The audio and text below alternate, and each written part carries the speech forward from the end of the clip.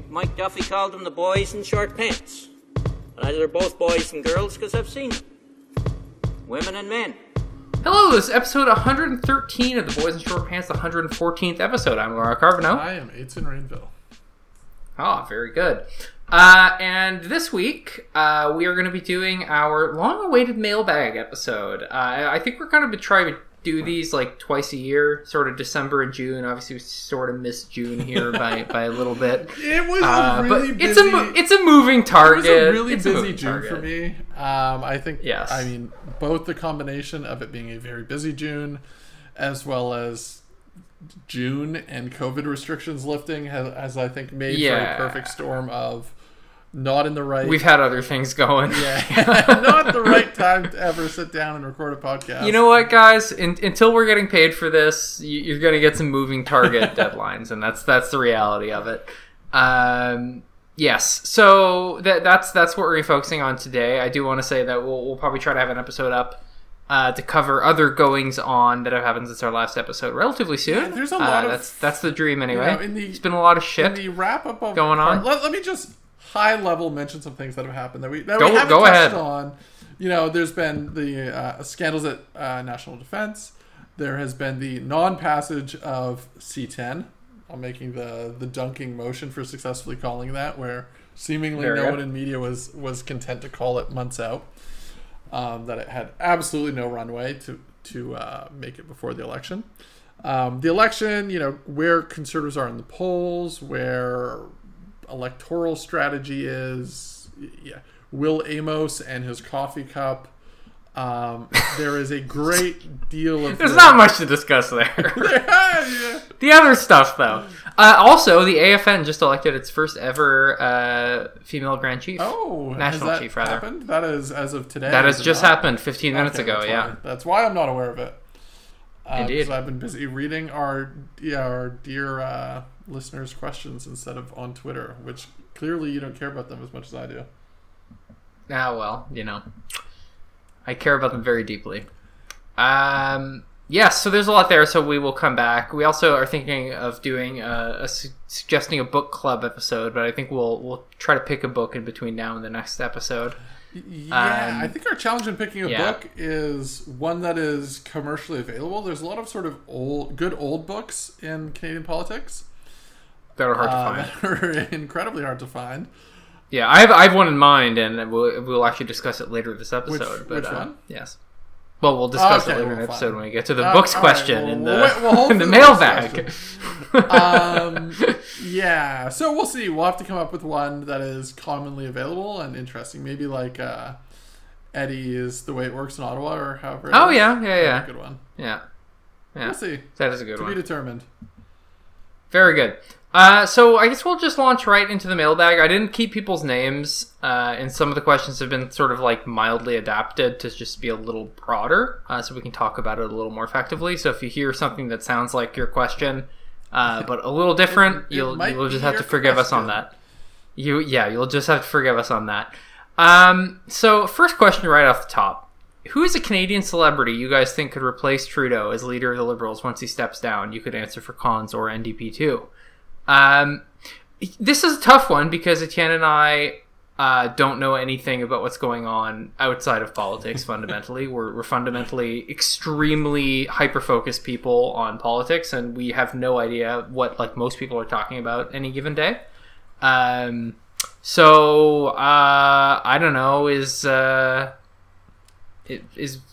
Maurice Richard still alive? Is that guy still kicking? He seems like someone people like. I don't know. Yeah. What? Okay. That Wayne Gretzky?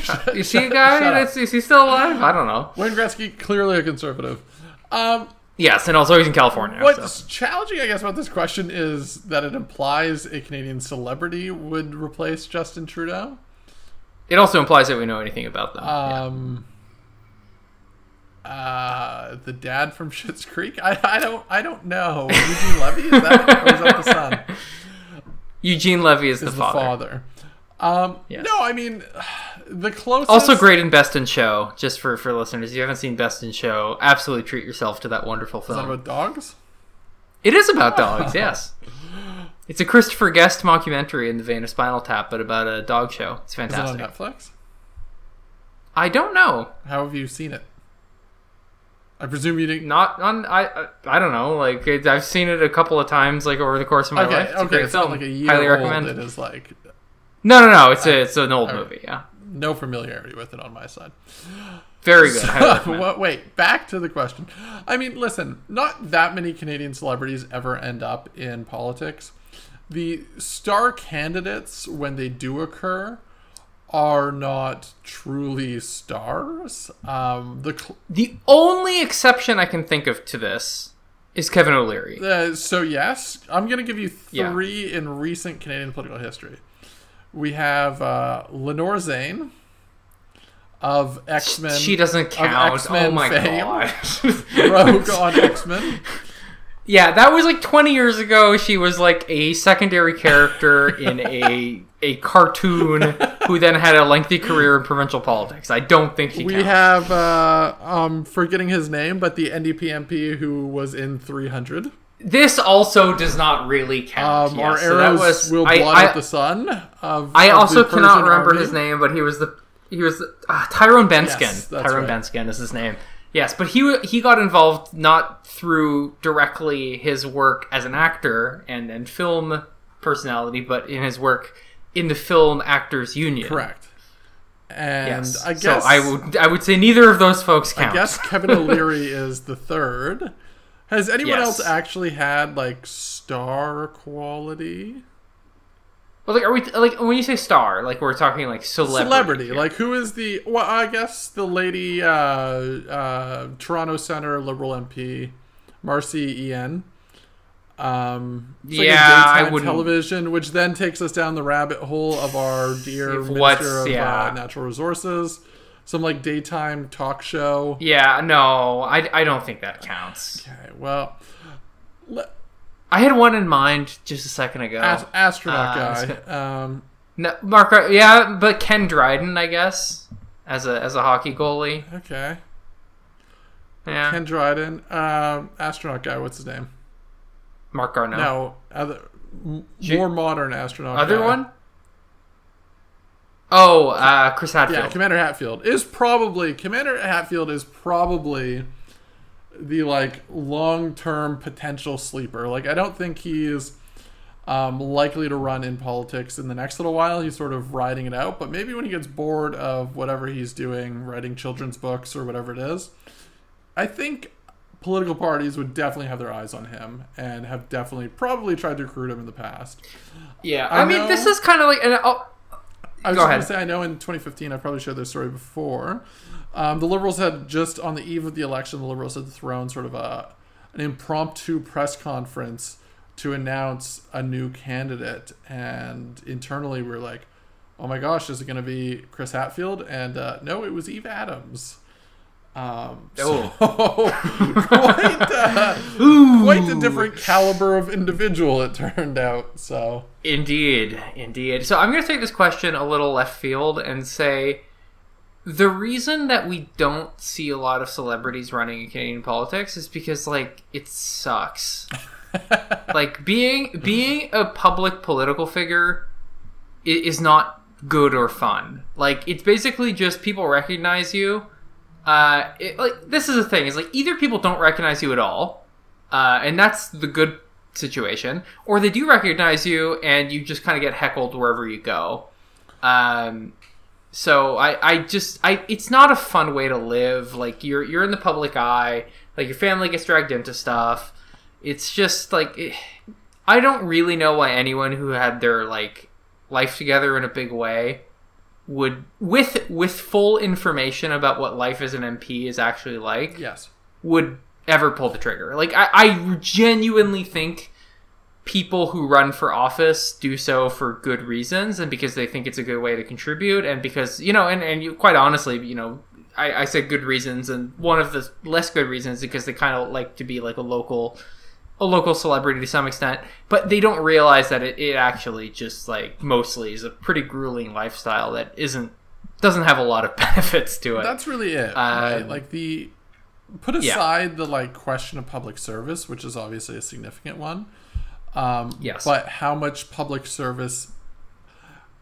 I guess it depends which side you're targeting, right? Like, a lot of celebrities want to be in the government side and shoot for cabinet.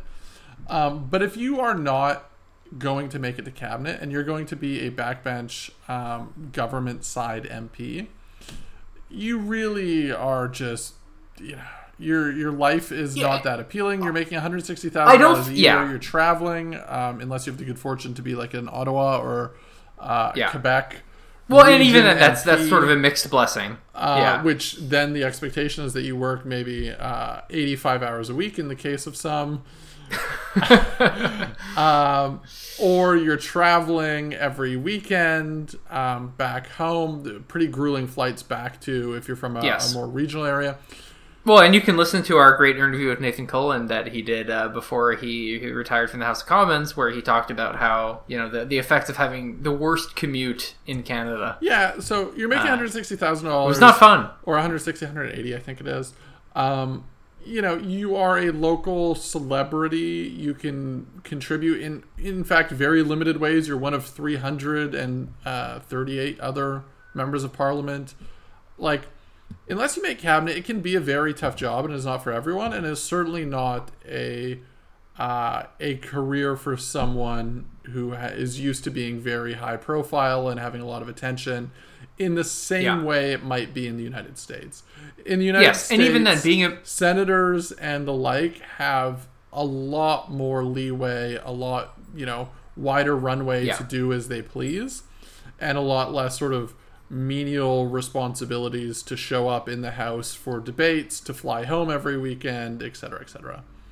But we will certainly not get through the question list if we spend 10 minutes. No. I would just say the other thing, which is, even if you get to be a minister, like, in terms of lifestyle, like, you can almost certainly, like, find something in your life that brings you a lot of meaning, that isn't public service, that isn't as all-encompassing as being a minister. So, like, I would just say that it's kind of like people lament the quality of our median legislator, and it's really no wonder, just given how grueling and unrewarding and how much you make yourself a figure of scorn and disdain for whichever part of the population didn't vote for you. It's kind of no fun. So that's why we don't have a lot of celebrities in politics. Good. Next Wrapping that up. Question. Yeah. Could you talk about how the Bloc Québécois caucus has done in the current parliament? Any notable bills they introduced? Which when people say this, very big Americanism, because just generally speaking, you don't introduce a BQ bill. There are some minor exceptions to this. Anyway, notable votes, notable personalities, etc. Yes, I know. Like, for instance, the NDP introduced, their quote-unquote pharmacare bill. But generally speaking, that's kind of an unusual practice. Like, you don't really hear about, like, conservative bills that are, like, party bills. In fact, usually the Conservative Party is very happy to run screaming away from its members, private members' bills for a variety of reasons. So, a little background on private members' bills. So there is a lottery that determines the order in which who gets to introduce private members' bills that are debated. Anyone can introduce any number of bills. And some MPs do that in order to satisfy stakeholders who are, would you introduce this bill? And then they'll put out a press release and it will sit on the order paper indefinitely, because they are not anywhere in the front of the line in terms of the lottery. For those MPs that get, especially, in a parliament like this, a few private members' bills passed. But in a parliament like this, not many MPs get the opportunity to have a bill that is meaningfully debated, not to mention make it all the way through, or have sort of basically like votes on it. Yeah, the first 30 is kind of like the sweet spot of like where you actually want to be if you want to get a vote on something. Yeah, this was obviously an unusual parliament, but basically the way it works is private members' bills are given an allocated amount of time every week for debate. So their passage through the various legislative steps is fairly predictable, and your advantage is being as near to the front of that line as possible. If you are anywhere towards the middle or the back of that line, particularly if it's not a majority parliament, your bills are going absolutely nowhere, and you can introduce as many bills as you possibly want, but cool. You can also introduce motions, in fact. They'll sit on the order paper indefinitely. And I guess it's a cool thing that your stakeholders can take and wave around as like, this is our law, and maybe find an MP the next go around who's willing to adopt that piece of legislation. But otherwise, back to the question. Yes, the bloc. The Bloc Québécois. Listen, no. I mean, I know just like I'm familiar with the parliamentary performance of a few. I don't think there are any particular standouts on the bloc benches beyond the leader. Their role, yes, and the leader really has one skill, which is, let me tee you up, which is just like it's debating on television. And even then, like, the problem is that he's compulsive about it. It's like, it doesn't matter if it's a leaders' debate or not. He will treat every appearance like it is a leaders' debate, and he will argue with journalists. Like, it's really something. But yeah, that is his one skill. So, on committees and such, and when it came to important votes, there were many times that the Bloc voted with the other opposition, the NDP and the Conservatives, in trying to hold the Liberals to account or give them a rougher ride. But there are also many instances in which they voted with the Liberals. I think, if I recall correctly, particularly around some of the D&D stuff. There have been times where I've sort of struggled for an explanation as to why the Bloc would do that, and none have been readily forthcoming. Wild card. Yeah, it's just wild card stuff. So, like, it's a little bit of a random number generator how the Bloc exists right now, and I don't have any great insights into what drives them. No, and I mean, fundamentally, right, like, there was an era where, like, Quebec nationalism in the House of Commons was about something, and now it's sort of, like, looking anxiously over their shoulder at what the National Assembly's doing, and sort of just, like, trying to do that. And, like, their sort of raison d'etre has been, like, defending the French language, which, all well and good, and defending secularism, and, like, to put it generously, Quebec's particular interpretation of secularism, which I think is less to their credit often. Yeah, I don't know. I have not been super impressed, let's say, with what's going on over there, generally speaking. Okay, next question. Hit me. What is something that's not politics? And for listeners who are regular listeners, you'll remember we talked about politics-related stuff that we don't agree on last time around. But this time, what's something that's not politics-related that you guys don't agree on? And, I mean, it's quite a list here, I would say. How good Childhood's End is. Yeah, that was not a good book. It was good. It's not a good book. It was not a good book. It's an Arthur C. Clarke novel, for anyone wondering. It was really, I would not say, among Arthur C. Clarke's best works. You haven't read that many of them. The twist 100 pages in had me, like, literally laughing out loud, which is, like, it just was... I mean, I won't spoil it for listeners, even though it's, like, a 50-year-old year book, but, like, it is an incredibly stupid twist. I thought it was actually hilarious. I loved it. I mean, I thought it was hilarious as well, but, like, not in a good way. It was just so, like, absurdly stupid that it just made We also play a very different genre of video games for the most part. That's true. We're all playing tedious, what is even Warhammer 3 or the Warhammer game? So I think let me zoom out from the particular game. I think in general, so me and Etienne are guys who play a lot of games, both board and of the video variety. I would say in general, Etienne has a focus on complex systems and mastery of complex systems, where I like emergent games that sort of emergent story engines. So like stuff like Dwarf Fortress, I'm very keen on. Great game. The Paradox Grand Strategy games, and I don't really like them as like min-maxing kind of stuff. I just like them because you get a lot of fun stories out of them, and they produce interesting scenarios. Etienne's, I correct me if I'm wrong here, I would say probably your favorite game of all time is Diablo 2. Wow. Yes, well, the no? challenge You're sort sort of mulling. is like I recognize the flaws in Diablo 2, but it was like a certain time in my childhood, so like no, for sure, but like plays a great deal. In sure, but like my point about like why I completely bounced off Diablo is that for me, like the gameplay loop is you click on things to make numbers get bigger, and then you sort of like Google to find a good build for a class, and then you sort of just continue clicking on demons until the build is complete, and then it's congratulations, you won, I guess. Like, I don't really... the gameplay loop there does not appeal to me, because for you it's about optimization and systems mastery, and for me that feels very cold, and it just... I don't really see the point of it. I'm gonna say you're wrong, but... No, and like, look, like, it's... If you enjoy it, you enjoy it. It's just, like, profoundly not for me. All right. What is the meaning of governor and council, order of council... yeah, so I don't know that there's et cetera here.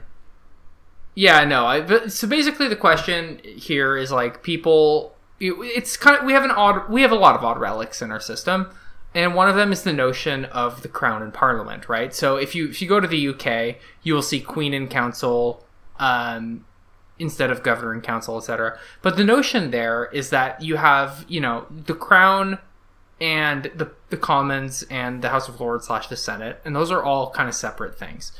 However, as you sort of have like the sort of Tudor revolution in the 1500s, it sort of moved England kind of closer towards something that would recognize as parliamentary government, and that sort of being elaborated in the 17th century through the long and short parliaments, and the English Civil War, and then through the Restoration, and then finally through the Glorious Revolution, where you finally have a sort of stable constitutional settlement leading to the Hanoverian succession in 1714.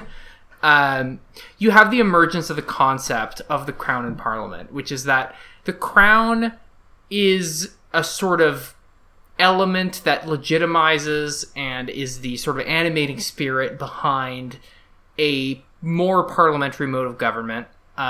So that the idea of a governor and council making a decision, and why we don't just say like, oh, it's the prime minister making the decision, is that it's the sort of theory of state power legitimized like through this monarchic system that we've inherited from the UK.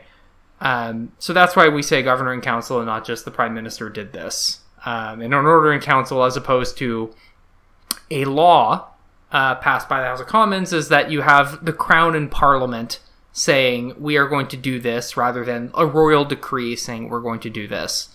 So that's the short explanation of why we talk in those terms and not just about prime ministerial fiat, because the prime minister, you have to remember, it just means first minister, and a minister is a servant. So it's yeah, well, I mean, not so much that. It's that the prime minister is a minister. And what is he a minister of? The crown. And who's the crown? It's the governor or the queen or whomever. So that's just, it is just a one of those, like, tedious relics of British colonialism that we still have. And that we have to pretend is very significant if we're some scholars on Twitter. Sure. As a sort of interesting trivia process point, OICs, which are the document that is signed in order to do things such as appointments or regulations or whatever it is, different powers are held by or are executable by order in council. In order to do those, it's not simply a signature by the prime minister. It is either a decision of cabinet, or there's an option, or cabinet or various ministers, or there's the option to do what's called a walk around in Ottawa, which is where PCO coordinates the signature of, I think, 4 ministers. And a PCO official will go around to basically any 4 ministers, usually one related to the thing being signed, and seek their signatures for the consent of this thing.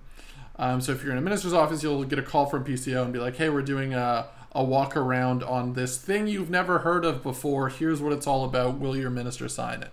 And like generally it's a rubber stamp. It's not deep consideration. For instance, if a lieutenant governor of a province is off sick or is out of the country or whatever, they have they need acting ones. They need to get an acting one signed in for the day or the week or whatever it is. So things like that will be walked around. Good. Next question. There you go. The question comes with a little bit of an introduction. The maritime provinces tend to feel underrepresented on the federal level, rarely seeing a focus from the federal parties or major efforts to court our votes. It's 99.99% a joke, but I've been pitching a theory to my fiancé that we should make a regionally based party at the federal level for the Maritimes as a whole. Sadly, leaving out a lot of Canada, I see. So no Newfoundland representation of the Maritime Party. Do you think such a thing could happen, / how horrifically wrong does everything need to go for it to be a possibility? If it did, do you have any theories as to what that would look like as a party, or what the effect would be on federal politics as a whole? Tian, do you want to start? So, I mean, listen. Geographically, concentrated parties in Canada have a history of sort of insurgent success. Yes, the electoral system is very good for them. Yeah, of course. So, like the CCF, the history of the CCF, the history of reform, the Bloc Québécois. Are there any obvious ones at the federal level that I'm missing? Social credit. Sure. So... That's it, though. Yeah. One of the complaints from Alberta, from other groups, or... Sorry, let me flip that around. One of the suggestions for Alberta is that if they want more power at the federal level, they need to vote less conservative and more liberal to be a swing province, more so in the way Quebec is. There is an active question right now with, the Maritimes, well, the Atlantic Canada, infamously went all liberal in the 2015 election, and that was sort of the initial sweep that everyone watched on television and realized, oh no, this is going to be a majority. If your region is disproportionately liberal, does that benefit you or does that disadvantage you in the long run? And I'm of two minds on this. I think there's a lot of statistics that show that those regions get more money and more support and more funding. But when it comes to the push and pull of politics, they tend to be forgotten on some of the bigger issues. Because their region does not have the same political capital that other regions have, because they don't have any more seats to offer. Yes. So it's sort of... It's definitely more swingy. Ways. It's more swingy than Alberta, but yeah. The limits of how many seats you can get at the Maritimes certainly factor in. So, listen, areas are advantaged by having regionally concentrated political parties that make decisions based on their regional interests. The Bloc Québécois is very much a testament to this. They have tried to fight for hockey stadiums for Quebec City, very niche items for their agenda, and they often get promises from federal political parties. I can give one in recent history, is that the Conservatives would give taxation power to the Quebec provincial government that other provinces are not able to extract, or perhaps they don't desire it anyways, but also it would be very hard for BC to try and make that case. So it is certainly advantageous to the provinces, but it's also sort of problematic for the federation of a whole, because it's the breaking down of sort of the the broad tent parties into regionally specific parties, which I don't think is a net benefit for Canada. Then it's just, if this happens everywhere, it's just regional competing interests against each other. And I think that advantages Ontario and Quebec if it were to happen at a large scale. Yeah, it's not a game that the rest of the country can really win, fundamentally. I would also say that in the Maritimes, the proud tradition of patronage politics makes the establishment of a new hegemonic party very difficult. Unless, like the Bloc, it were sort of like very established politicians bolting away from the established parties to sort of like sit as a caucus and then running in the subsequent election. And I think you would want to have like this, the Brysons and McKays of the world, and their sort of more modern equivalents on board. But yeah, I think it would be tough for the Maritimes. And I think fundamentally, like, you said, like, they get the checks, but not so much the attention. And I think there's something to that, where, like, the federal government is very happy to cut little checks here and there to Atlantic Canada. Snowboarding trails, skidoo trails. Snowmobile. Yeah, skidoo trails. Yeah, but that's everywhere in the country, frankly. But there's not, like Atlantic Canada fundamentally, like, did not was a big loser from the national policy of the late 19th century, right? Like the tariff walls were incredibly bad for a region whose prosperity, and it was quite prosperous, was based on free trade with New England. Once you sort of got rid of that, they declined, and central Canada, really profited. And then, of course, you had the closure of the cod fisheries in the 90s and, decades of sort of like not great fisheries management from the federal government, obviously, that preceded that. Like, there have been some really big failures of Atlantic Canada in Canada's history, and I think that, like, that's as serious as any, federal grievance in the Federation is. Like, fundamentally, Canada has treated Atlantic Canada as sort of an extractive node and not as much else. And I think, like, certainly it would be not the worst thing in the world for Atlantic Canada to sort of assert itself more prominently within the Federation. And as a value judgment, like, would that be good or bad? I don't know. Like, I see a lot of... I think the story of Atlantic Canada is fundamentally a little sad. Like, its greatest export is its young people, and I think that's tragic and unfortunate. I'm really downplaying how delicious lobster is. Lobster's great, but the problem is that it's like it's very hard to have an economy run only on lobster. So I would be very happy to see Atlantic Canada get a more of a good deal and more attention to its long-term prosperity from Ottawa. But yeah, no, I don't know if a regional party is the best way to make that happen. It may very well not be, but I think the sort of long tradition of basically patronage being the wheel that makes Atlantic Canadian politics go round has not been good for it, because I think it leads to basically a cycle of, as long as the checks are coming through to, small riding-based projects, everyone's happy, but I don't think that's really doing the province any favors, any of the provinces. Fair. So there you go. Yeah. Okay. After Nixonland was mentioned last episode, I don't remember if that was actually last episode at this point or an episode before, I was also wondering, what are some good books to read to better understand politics? Any country, basically. What are your guys' best political books recommendations? Etienne, do you want to start? Yeah, let me start with just Canadian politics recommendations. So one I have bought and not yet read, admittedly, is Double Vision, the inside story of the Liberals in Power.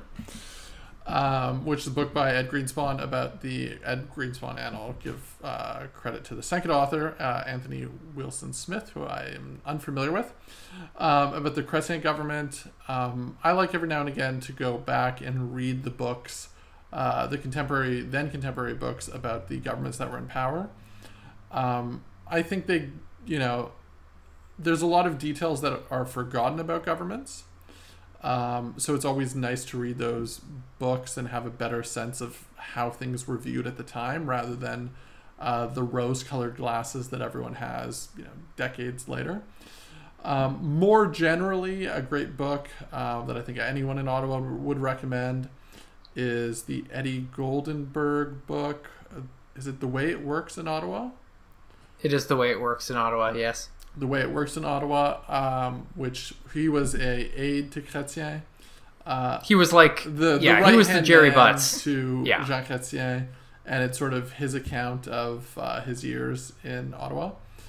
Other ones that come to mind, I mean, from a more academic perspective, there's the Alex Marlin's books, or something like Governing from the Center, which then has its rebuttal in Ian Brody's book. So like there is the Canadian politics book sphere is not the most complicated. It's not the biggest one. There's only, a few books put out every year. So it's actually a pretty easy one to stay on top of if you're proactive about it. But one of the challenges is, as you start to go back, the books get harder and harder to get. Like there's one book in in Canadian political history that I'm familiar with. If anyone knows of others, I'd be happy to read them. But it's like The Insiders, and I once lost a copy of it and had to try and track down another copy of it to replace the copy that I'd lost. And that was difficult, and it's not super commonly available, so you really have to dig through the bookshelves. It's handy in Ottawa to go to used bookstores, because I think Ottawa is predisposed to have more interesting political books at its used booksellers. Yes, and it's also funny to find books that were Signed that have by- dedications from yeah. people you've heard of. Yeah, but it's like someone gave it to the used bookstore for like 16 cents or whatever. So Yeah, it's exactly. it is kind of funny in that way. So we're a little blessed here, but as we said, we're hoping to do a book club episode or something like that. So stay tuned. We will make a recommendation. My only other recommendation is, and I need to do more of this, frankly, is reading the books of prominent political figures. I include in that Chrystia Freeland, whose book I've been meaning to read, as well as Mark Carney's book. The autobiography of the Prime Minister, things like that. Yeah, I would say don't do that. I think are Don't do it. interesting and insightful. Waste of your time. Into the character of the person. Totally disagree. But Laurent is not of the same view. It's a complete simulacrum for the benefit of especially so Chrystia Freeland's book, I think, is a bit of an exception to this because it was written before she had a career in politics by a good 7-8 years. But don't read a prime minister's autobiography. Total waste of time. It was before certainly he don't was read Prime Minister. Don't read Mark Carney's book. Give yourself a break. Read something good. So in terms of Canadian books, I would say one of the best I've read is the very dry, and I'm sure I've mentioned Janice all the McKinnon's? books. No, not Janice McKinnon's, which I think you still have my copy I do. of. Did you ever read it? First 100 pages. I think it is still on my bedside. Oh my table. god, pathetic. The worst reader on earth. I used to be. I'm better now. I've been cured. Well, you still haven't read Janice McKinnon's book. No, but Did it I win would the say Hugo or the Nebula Award. No, I it did I not. don't think so. I mean, it was really not a contender for those, admittedly. Yeah, it was. Didn't even make the short list. Didn't even make the long list. One wonders why, as a work of science fiction. So I would say one of the best books I've ever read on Canadian politics specifically is not Daniel Blakey. Alan Blakeney's Political Management in Canada. A very dryly titled book. Yes. But written by a former premier of Saskatchewan, one of my favorite Canadian politicians of all time also. Who was premier for about 10 odd years in the 70s, was, just a kick-ass premier. And Political Management in Canada is basically a how to run a province book. And it has a really good analysis of the political stakes kind of all through the life cycle of a government from election to election, of cabinet formation, of governing, of legislating. And also it's a very good even-handed look at both the political and administrative side of it and how they kind of intersect in a way that is, from a perspective that is really quite rare in Canadian political writing, which is the person who had to make all those decisions as premier. And it's co-written with a Ryerson professor called Stanley Borens, I believe. Don't want to leave him out. Stanford Borens. Stanford Borns, who cares? Screw him. Anyway, Alan Blakeney, King, his book, excellent. Highly, highly, highly recommend. It's really good. Other great books about politics more generally, I would say Robert Caro's biography of Lyndon Johnson, which is in 4 volumes and perhaps someday we'll have a 5th, is really, it. I mean, everyone puts it on their list, but it is truly some of the best political writing of the 20th century, I think, by, orders of magnitude. It's so good. And Caro is really fundamentally concerned about the question of power and where it comes from and how it's used. And that fundamentally is what's important about politics is people using power for various ends. And I think that in that sense is the most clear-eyed book about American politics probably ever written, at least that I've read. So I really could not recommend it more highly. It is unbelievably long, so you are in for a ride when you start reading it, but I do truly think that it's some of the best reading time you can give yourself. If you wanted to read one of those 4 books, I would say the third one, Master of the Senate, is really the indispensable one. It's just it's phenomenal. I'm trying to think if there's anything else I can think of really about politics. Yeah, not really. I imagine there's going to be tons of stuff that pops up later in my head, and I mentioned Nixonland a couple episodes ago, and that is a good one. But yeah, Caro's books, are really, really good, and political management in Canada is really excellent. Yeah, that's where I'd start. Also, yeah, you could also read friend of the show David Moscroft's great book, Too Dumb for Democracy. That was also a really good read. I was also going to say there's a book that was released this year that I believe was the winner of the Donner Prize that we've requested and are pending to receive from the publisher, and that is one that looks particularly good. Yes, that would be Joe Heath's The Machinery of Government. Yes, but we've yet to receive our reviewer's copy of it, so stay tuned on that. Indeed. Yeah, hopefully soon. Okay. How do you work? Yeah, so this is a question that's been kind of adapted, which is how do you work for a party when you have like a deep ideological or conscience disagreement with a policy, with the actions of, you know, a political party in whatever way, etc.? So, do you want to take us away? Yeah. Go ahead. Fundamentally, this is like a very individualistic question. I think when you get into politics, as with any job, you should have sort of a red line in mind of, you know, if the political party does things that you vehemently disagree with, you know, you should have in mind when you walk away. That doesn't necessarily mean you up and quit your job day one. But if you feel like you can no longer constructively shape things, or the party is not, you know, listening to your advice, you know, to the extent that you have a voice or a platform or whatever it is, you should have a red line.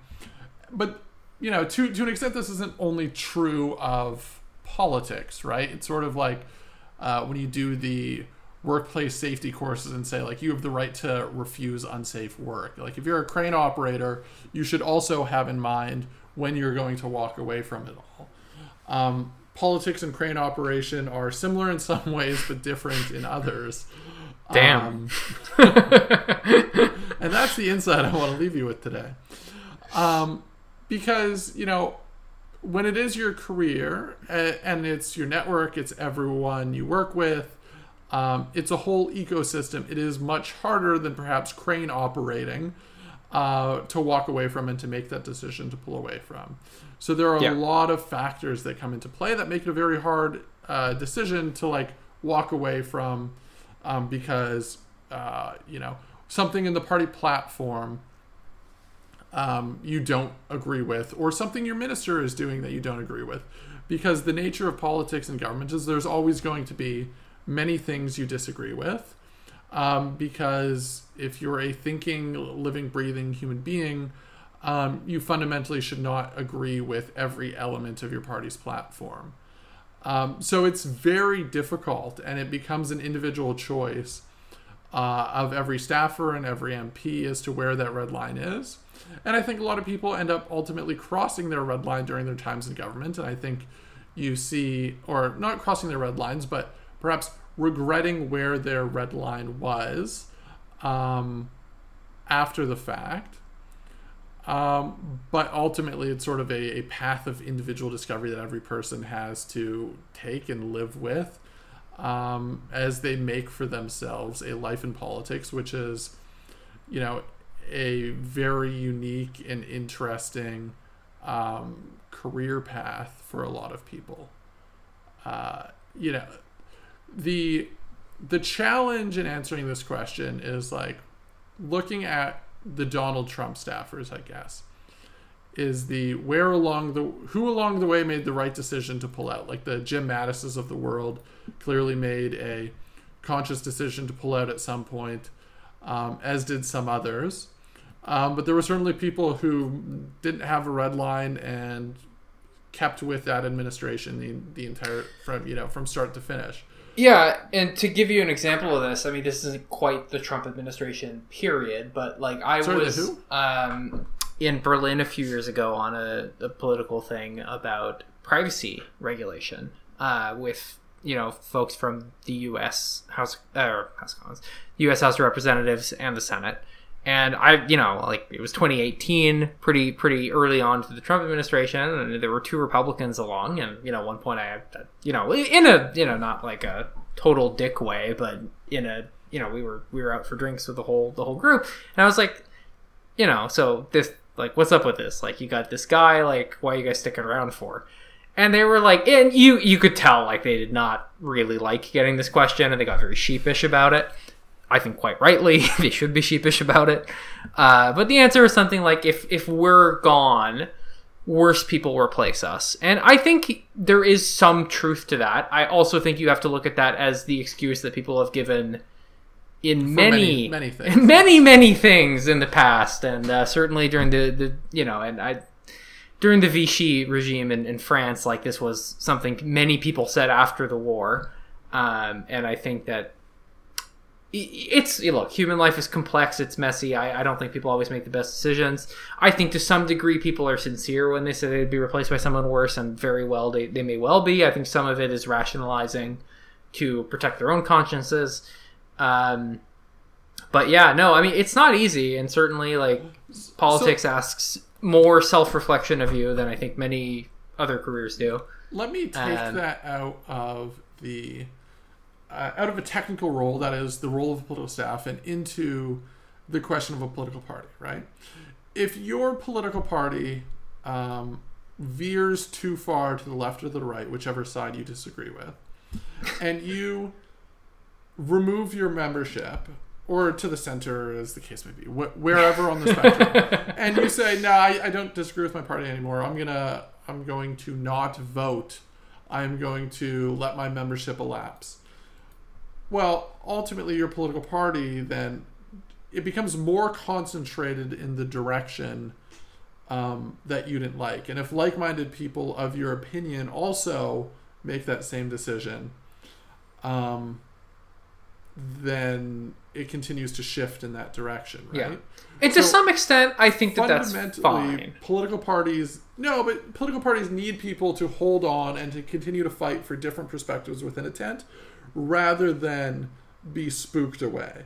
And so, there are limits to that, I think. There absolutely are, and as I've said throughout this conversation, you should have your red lines, and there are always personal red lines, whatever the case may be. But the reason the red lines sometimes are set as high as they are is because there is ground worth fighting over. And there is quite a bit of that territory worth fighting over. Yes. Otherwise, a third of the political party leaves every other week, and the political party's in shambles all the time. It's worth saying that, like, our electoral system sort of mandates bigger tent political parties than say, in the sort of Northern European proportional representation world, where you can have pretty niche boutique political parties that appeal to very specific slices of the electorate, and go into, you take your mandate, your 12-13%, and you go into negotiations about a coalition with a variety of partners, and you come back with what you signed, right? And then you can say, here's what we got. That's not how the system works, so you have to coexist with a lot of people who disagree with you on various issues. And yeah, I mean, like, look, there are governments in this country that I wouldn't work for sure. And are there governments I would work for right now? I don't know. But you sort of have to ask yourself at every step. And I think it's important to do that. Like, I think it's important to remember that life exists outside of politics, that you don't have to do this, that there's other stuff you can do with your life, and that even when you're in it, it's not the entirety of your life and it doesn't define you, is a really important thing to remember. So yeah, just be like, I think you should be ready to walk away when it's right for you. Agreed. Yeah, I mean, particularly as a political staff, because of how tenuous your job prospects are, you should always have your mind towards what is next, because a snap election is, can theoretically happen at any time. And your guy might lose, your guy or gal might lose, and you might need a new career path. And so political staffing is often a career choice that lasts a few years, and then you have to make a new decision. Not all political staff, I don't even know if it's probably less than the majority of political staff at any given time end up staying in that career track at all. Many go on to sort of the private sector in comms or stakeholder relations, things that aren't political fundamentally at all. We often talk about the politics to government relations pipeline, but I think that is actually probably the minority, just because of how big that industry is relative to the amount of political staff in Ottawa, particularly at the time of government turnovers, where 500 some odd staff are given their walking papers, and let me tell you, there are not 500 some odd jobs lying around Ottawa in the government relations field for staff of a now deposed government. So a lot of people sort of spread to the winds afterwards, and there's only sort of a core that remain in Ottawa or in politics at the provincial level or wherever else across Canada at all. Yes. Do you want to read off the next question? Is this the one you've highlighted in the document? No, you highlighted that one. You can pick whichever one you like, though. Oh, this one. What are some of the civil society / lobby groups that are most influential on the Hill that most Canadians wouldn't be aware of? Wouldn't be aware of. I mean, listen, giving a power ranking of lobby groups is not fundamentally an easy activity, because there's so many. Like, every corporation in its own way does lobbying. The ones that immediately came to mind, or some of the ones that immediately came to mind, are like, C10 is very salient right now. So the Quebec cultural industry in particular. I'd say film industries in general really punch above their weight when it comes to like the disparity between their economic and political power, for sure. Sure. Because people like artists. I mean, I was watching. Yeah, and there's a lot. It's a very labor intensive job, like field. It has a lot of people who work in it, and it's very visible. And of course, it has a lot of people who are good at cutting ads. It turns out. I was watching a committee meeting fairly recently where a child's author was one of the folks testifying, and the MPs were positively swooning over him.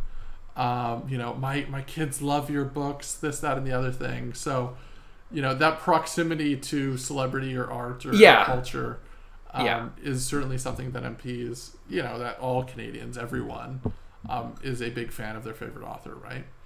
Yes. Another one, I mean, my easy way to answer this question is to look at the issue areas where there is consensus among all the parties. The obvious one here is supply management, that the dairy industry is. Dairy and poultry. What makes successful lobbies in Canada, I think, is a little different than people's expectation in the United States, because fundamentally money is not in lobbying in Canada in the same way it is in the United States. At the federal level, this has not been the case recently in Ontario and BC, although I think they are working towards fixing it in both provinces and have made substantial strides recently. But as probably everyone knows, the federal donation limit is around $1,600 or $1,650 or whatever we're at, which frankly is a trivial amount of money in politics when your campaign costs $1 million a day. Not to say it's inconsequential by any means, but it is just very different than the situation in the United States, where people are able to, have super PACs and such, where the orders and magnitudes of the financing are much greater. So what makes for a compelling lobby group in Canada is, it's influence. It's having a regional base. It's being in swing ridings or important ridings. It's employing a lot of people. It's your economic footprint. It's making a case in any of these terms that your interests are those of the country. So the farmers are successful, or not the farmers specifically, the supply management folks are successful because they're in important rural ridings, primarily in Ontario and Quebec, and they're vocal about their issues. And they're able to mobilize people, and they're able to put protesters in front of offices if you dare negotiate away cheese in CETA.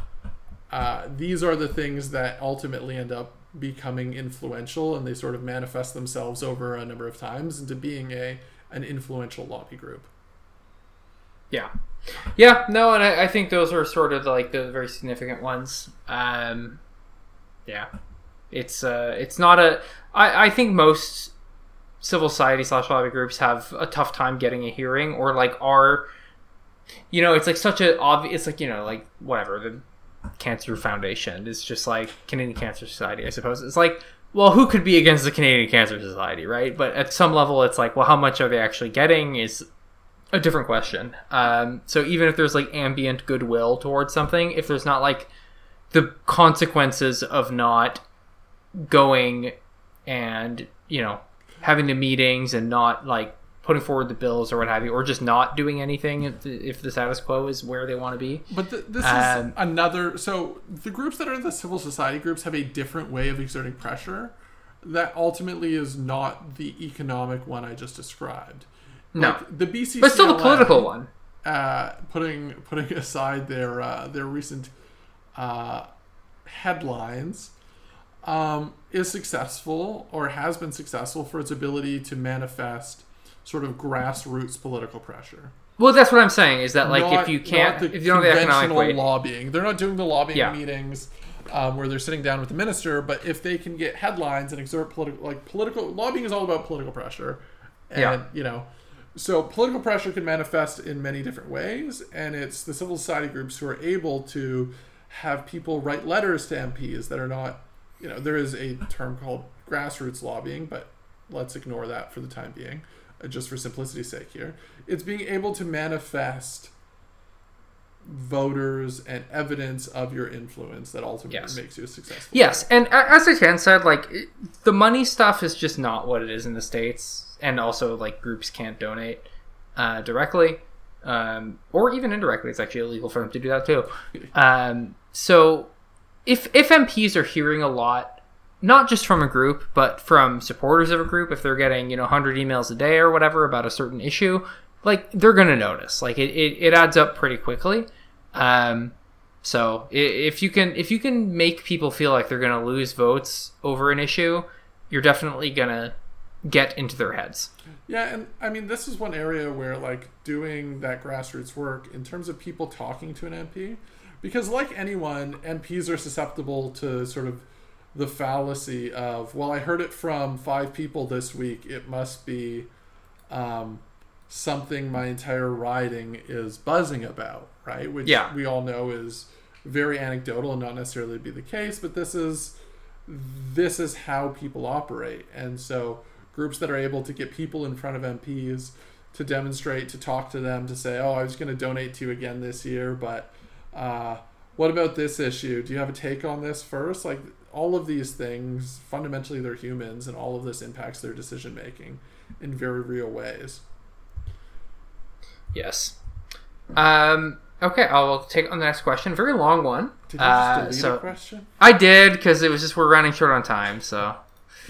and it wasn't that good. And also, the premise of it looks fundamentally not like what we're looking at right now. So, okay, so long intro, and I've skipped some of it. Increasingly, it seems to me that the political imagination in Canada is anemic and diminishing. This isn't limited to healthcare. Climate emergency is very much in mind to think about this. It's not looking like we make the changes necessary within our current political culture. What do you think it would take to expand our political imagination again? Any suggestions on how that could happen? Is this the political culture now and we're stuck with it? Do we have governments doomed, constantly afraid to do obvious public good? Or perhaps you disagree with the premise. So, Etienne, do you want to start? Well, you said you were going to have a take that you did not think the author would be looking for. Is it political reform? Is that your answer? No, I mean, I just think fundamentally that we... Electoral reform, rather? No, God, no. God, no. No. Fundamentally, I think we increasingly... Okay, so here's a great book again. A great book called Post-Democracy by Colin Crouch, which I actually do recommend unreservedly, and you should read it. But the thesis of that book is that fundamentally we have a sort of arc of democracy, where in the sort of like early 20th century, late 19th century, you have like an incipient democracy that aims to take up more room at the expense of, traditionally entrenched aristocracies or, plutocratic centers of power. Then you kind of go through a mid-century sort of like period of peak mass democracy where you have political parties that are premised on mass participation and that, have, some places machine politics and all that stuff. But at the end of the day, like very much focused on mass political participation in a pretty tangible and real way. And then you get into what Crouch calls post-democracy, which is basically a period where the realm of politics has shrunk due to a variety of things. And he points a lot to globalization, and I think there's a lot there, where the sort of heyday of like mid-century social democracy, like post-war, Trente Glorieuses sort of stuff, is that you have fundamentally an economic sphere that can be managed at the national level. So where you have tax policy, industrial policy, whatever at the national level, it's meaningful. Now we've kind of reached an era in the era of the multinational and of globalization where national policy matters, but it does not matter nearly as much as it used to. And the same is true at, increasing orders of magnitude at the provincial, municipal, local levels, where fundamentally you are there you have the sort of like, the pool of givens rather than the pool of variables is increasing, where you have less and less levers to do stuff that will affect your environment, political or economic or otherwise. So you just don't have as much scope to act, because the omnipresent threat of capital strike is always there, and you have to take it seriously. And fundamentally, you have the choice of like either going completely balls to the wall and just trying to govern your way out of that, or you reconcile yourself to the reality that like you have a populace and voting public that is not interested in pursuing big things, and you have very few levers at your disposal to do big things even if you wanted to, and you sort of coast instead, and you try to get reelected because getting reelected is good and otherwise the other guys win, and then you're sort of in a small ball political game where the stakes are ever lower because the scope of the decisions you're actually able to make gets increasingly smaller. And that's my pessimistic but genuine take on Canada's political imagination, and everyone else's for that matter. I would like to hear it again, but it sounded like something I would agree with. Okay. Yeah, I mean, I think there are certainly like, one of the challenges in appraising this is that, I wasn't alive 35 years ago to really have the same sense of the Canadian political environment that I do now. But even sort of anecdotally today, anytime anyone mentions the Constitution, you have a group of naysayers who say, oh, good luck amending the Constitution. Yes, there is very specific to the Canadian experience a pundit class deeply, deeply scarred by the experience of Charlottetown and Meech Lake, for sure. Well, yes, but I mean, the same is kind of true in the United States as well. I'm breaking 100%, rules here. Where, once upon a time, constitutions were amended, and now they are set in stone. Yeah, the Second Amendment is a giant stone tablet that says many children must die every year, so a bunch of idiots can go fucking whatever. I'm just not gonna go there, but yeah. No, but like that's sort of my evidence. More the initial evidence I'm presenting is that once upon a time constitutions were amended, and now we seem to be stuck in in political neutral where constitutions are never to be touched again. Yeah, it's political ossification, right? And it's just like I think that's very much a symptom until the end of time. Yeah. As sort of, evidence of this. So Meech is one, other big projects like conservatives would point to pipelines and like national projects. Yeah. And our inability to get national projects done. At the provincial level, it's hydroelectric dams is sort of the equivalent that comes to mind in Newfoundland. Well, they did actually do that one. No, but like they have been an absolute mess in many, many ways. Yes. But and I think actually Muskrat Falls is a good almost like synecdoche of this, which is that like you have a government that feels so powerless that it goes and abandoned, as I kind of mentioned earlier when we were talking about Atlantic Canada, that it's like, okay, this mega project is the key to our prosperity. And then it realizes it doesn't actually have the in-house expertise to like run this project, and contracts with a series of completely crooked private contractors who end up just doing a terrible job, and then end up in a situation where like everyone is mad at us. We're like many billions of dollars over budget. It took many years beyond what we said it would take. Also, it's going to just completely decimate this indigenous food web. Okay, we're going to cap the wetlands. Oh, whoops, someone forgot to sign a piece of paper and we impounded the dam, and sorry, everyone. And also, your hydro rates are not going to go up astronomically, and we're going to need a federal bailout. And also, we're going to go bankrupt twice in a year. And it's like, that, I think, is kind of evidence for the thesis that it's just like government is essentially like, it's a realm of increasingly shrunken possibilities with increasingly correspondingly shrunken imaginations, because the toolkit is so small and so weak. And the political mandate's so weak, too. Let me add another one, which is housing. Like, at a national level, the political will to address housing just simply does not, in a real way, does not exist. And instead, all the political parties are happy talking about things around the margins, where, like... Yes. Housing prices in Ottawa shot up like $300,000 in 2 years, and it is absolutely insane, and it's unaffordable, and it has like very real consequences for our economy, for future generations, for present generations, for everyone who is not presently vested in the housing market. Yes. I have a great essay. I have a great essay to suggest to people that isn't a book, and it's sure it's Yakov Fagin's The Deflationary Block from earlier this year. I think it is an incredibly good political economic analysis that's sort of kind of in parallel to the post-democracy thing, about how we sort of created a post-war class of asset holders who were allergic to growth because it threatened their asset values. And I think that has a lot to do with especially the housing situation we're talking about here. Yeah. So, I mean, all this to say, like, I'm just pointing at examples of, like, big problems. I mean, we haven't mentioned climate change. Yeah, also a good one. Big problems that ultimately our political class is unable to reconcile.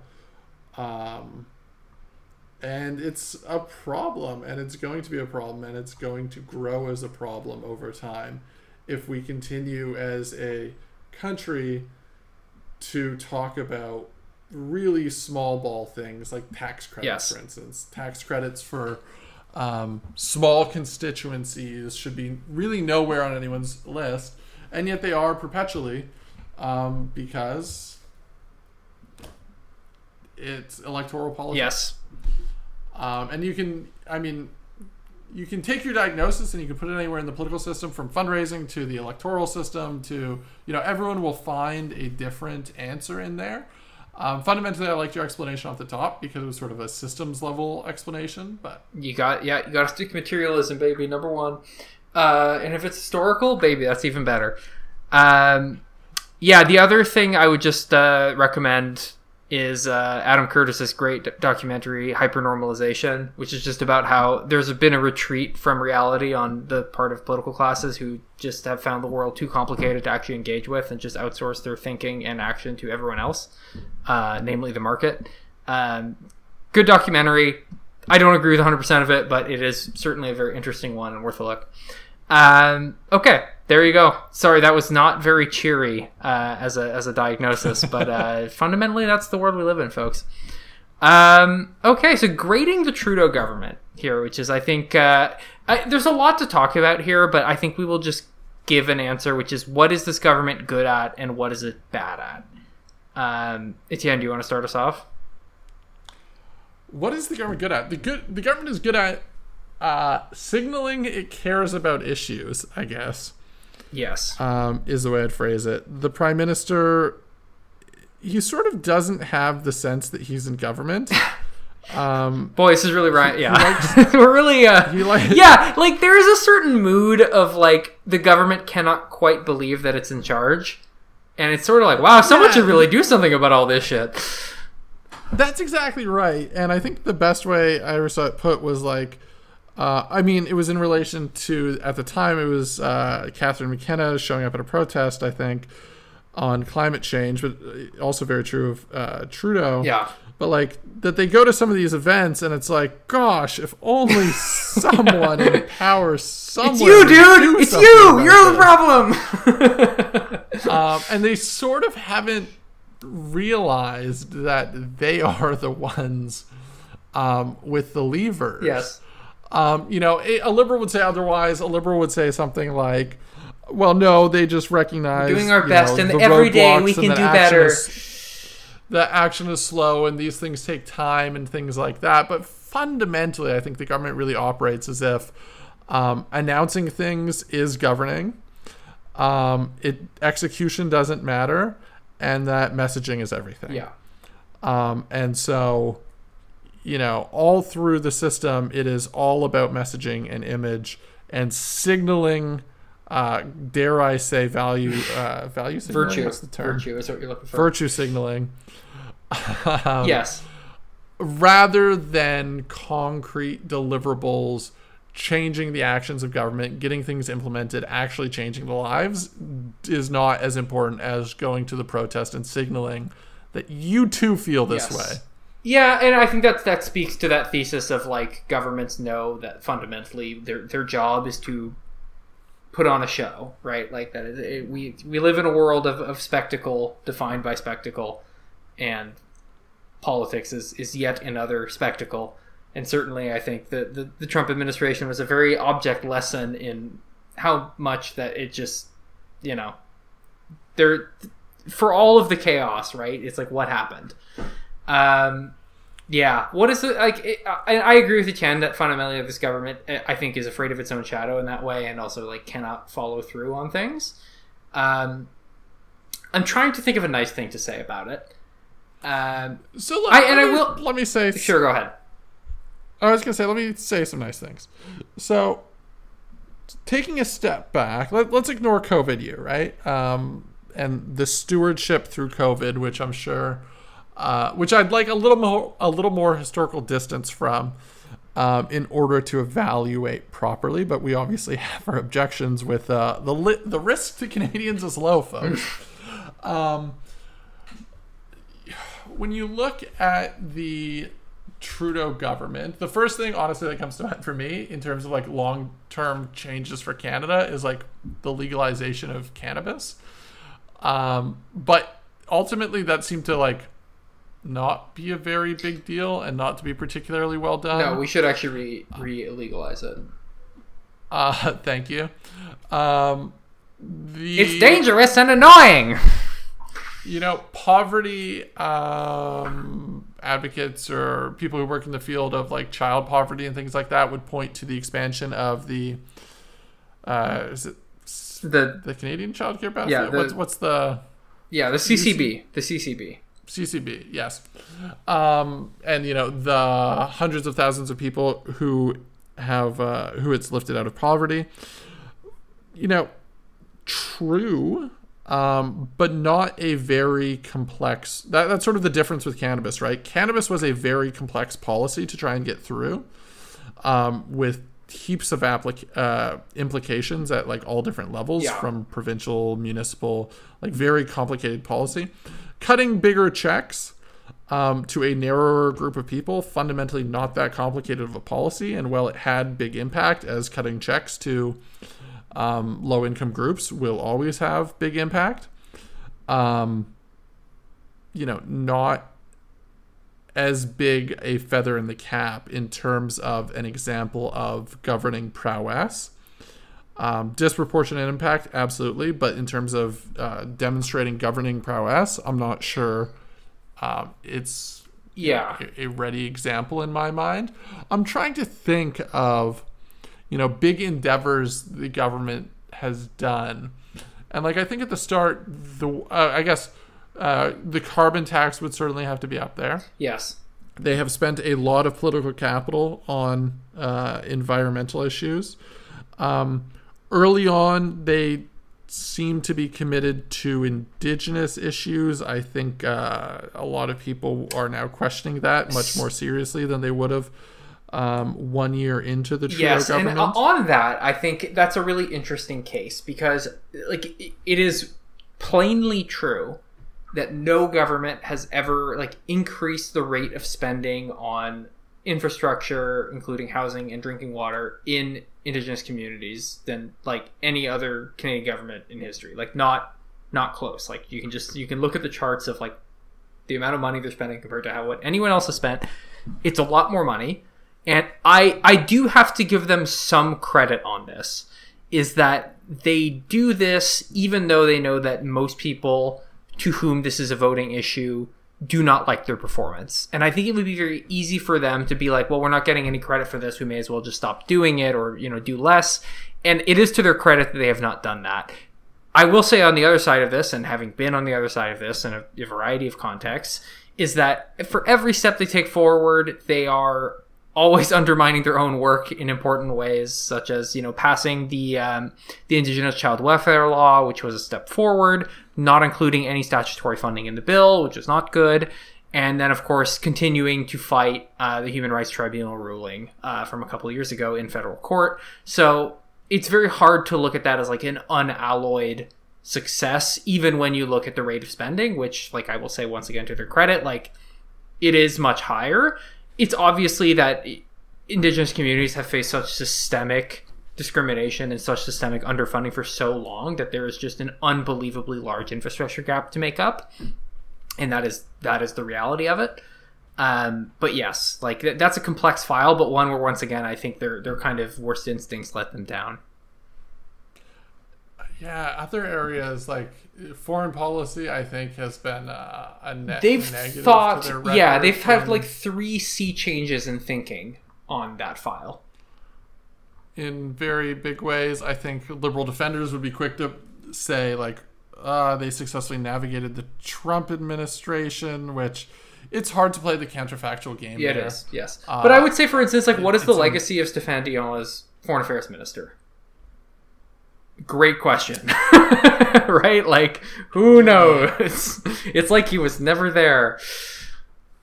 Yeah, I mean, beyond navigating the American relationship, to the extent that it was skillful, not giving credit, but just saying it's hard to play the counterfactual game there with who could have or would have done a better job.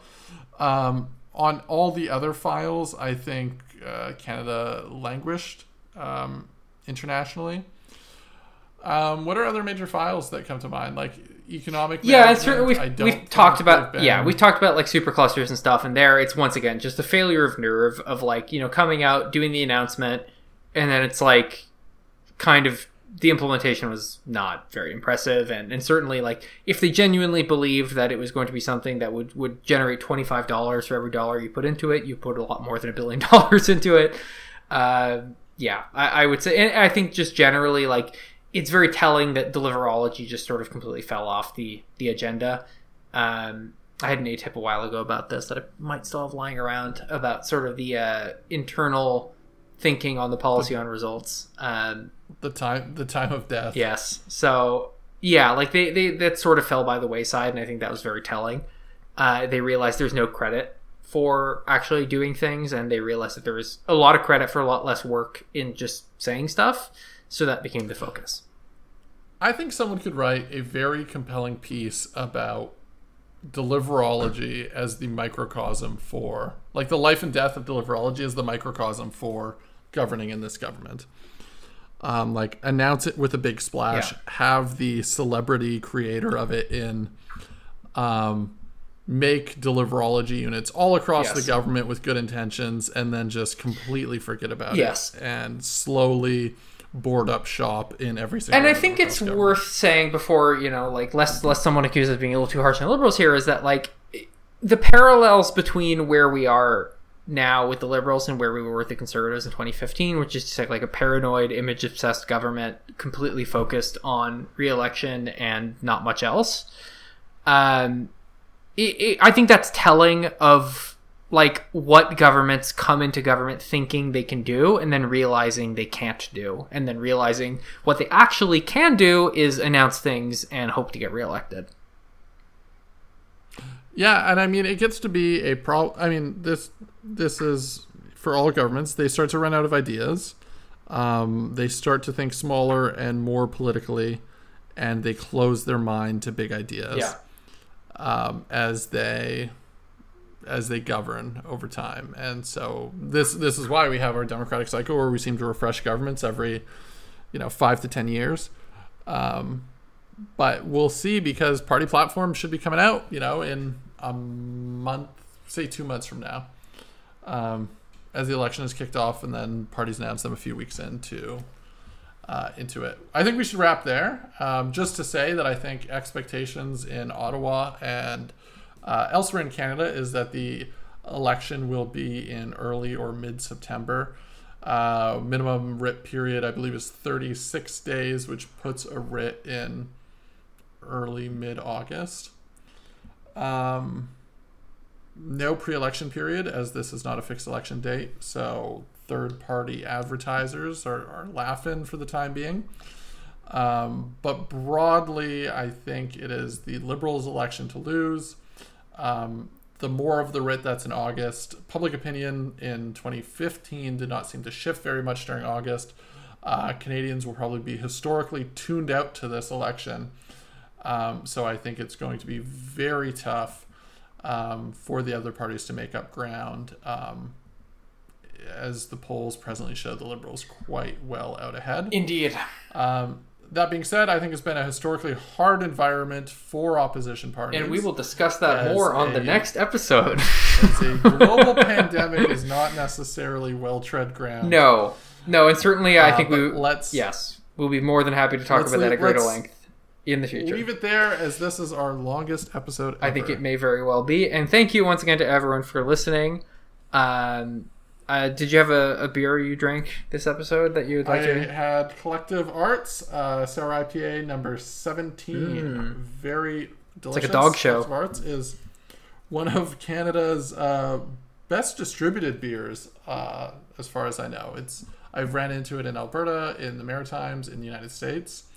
And everything they make is fabulous. Strong recommendation. There you go. I had it's 'tis the season. I had a Dominion City picnic blanket, which has just come out this year and is wonderful as always. A strawberry rhubarb saison. Raspberry, actually. With. Raspberry. Damn it. Yeah. Yes. Okay, doke. Well, very good, folks. Thank you once again for listening, and you can follow us at Short Pants Pod. Until next time, bye-bye.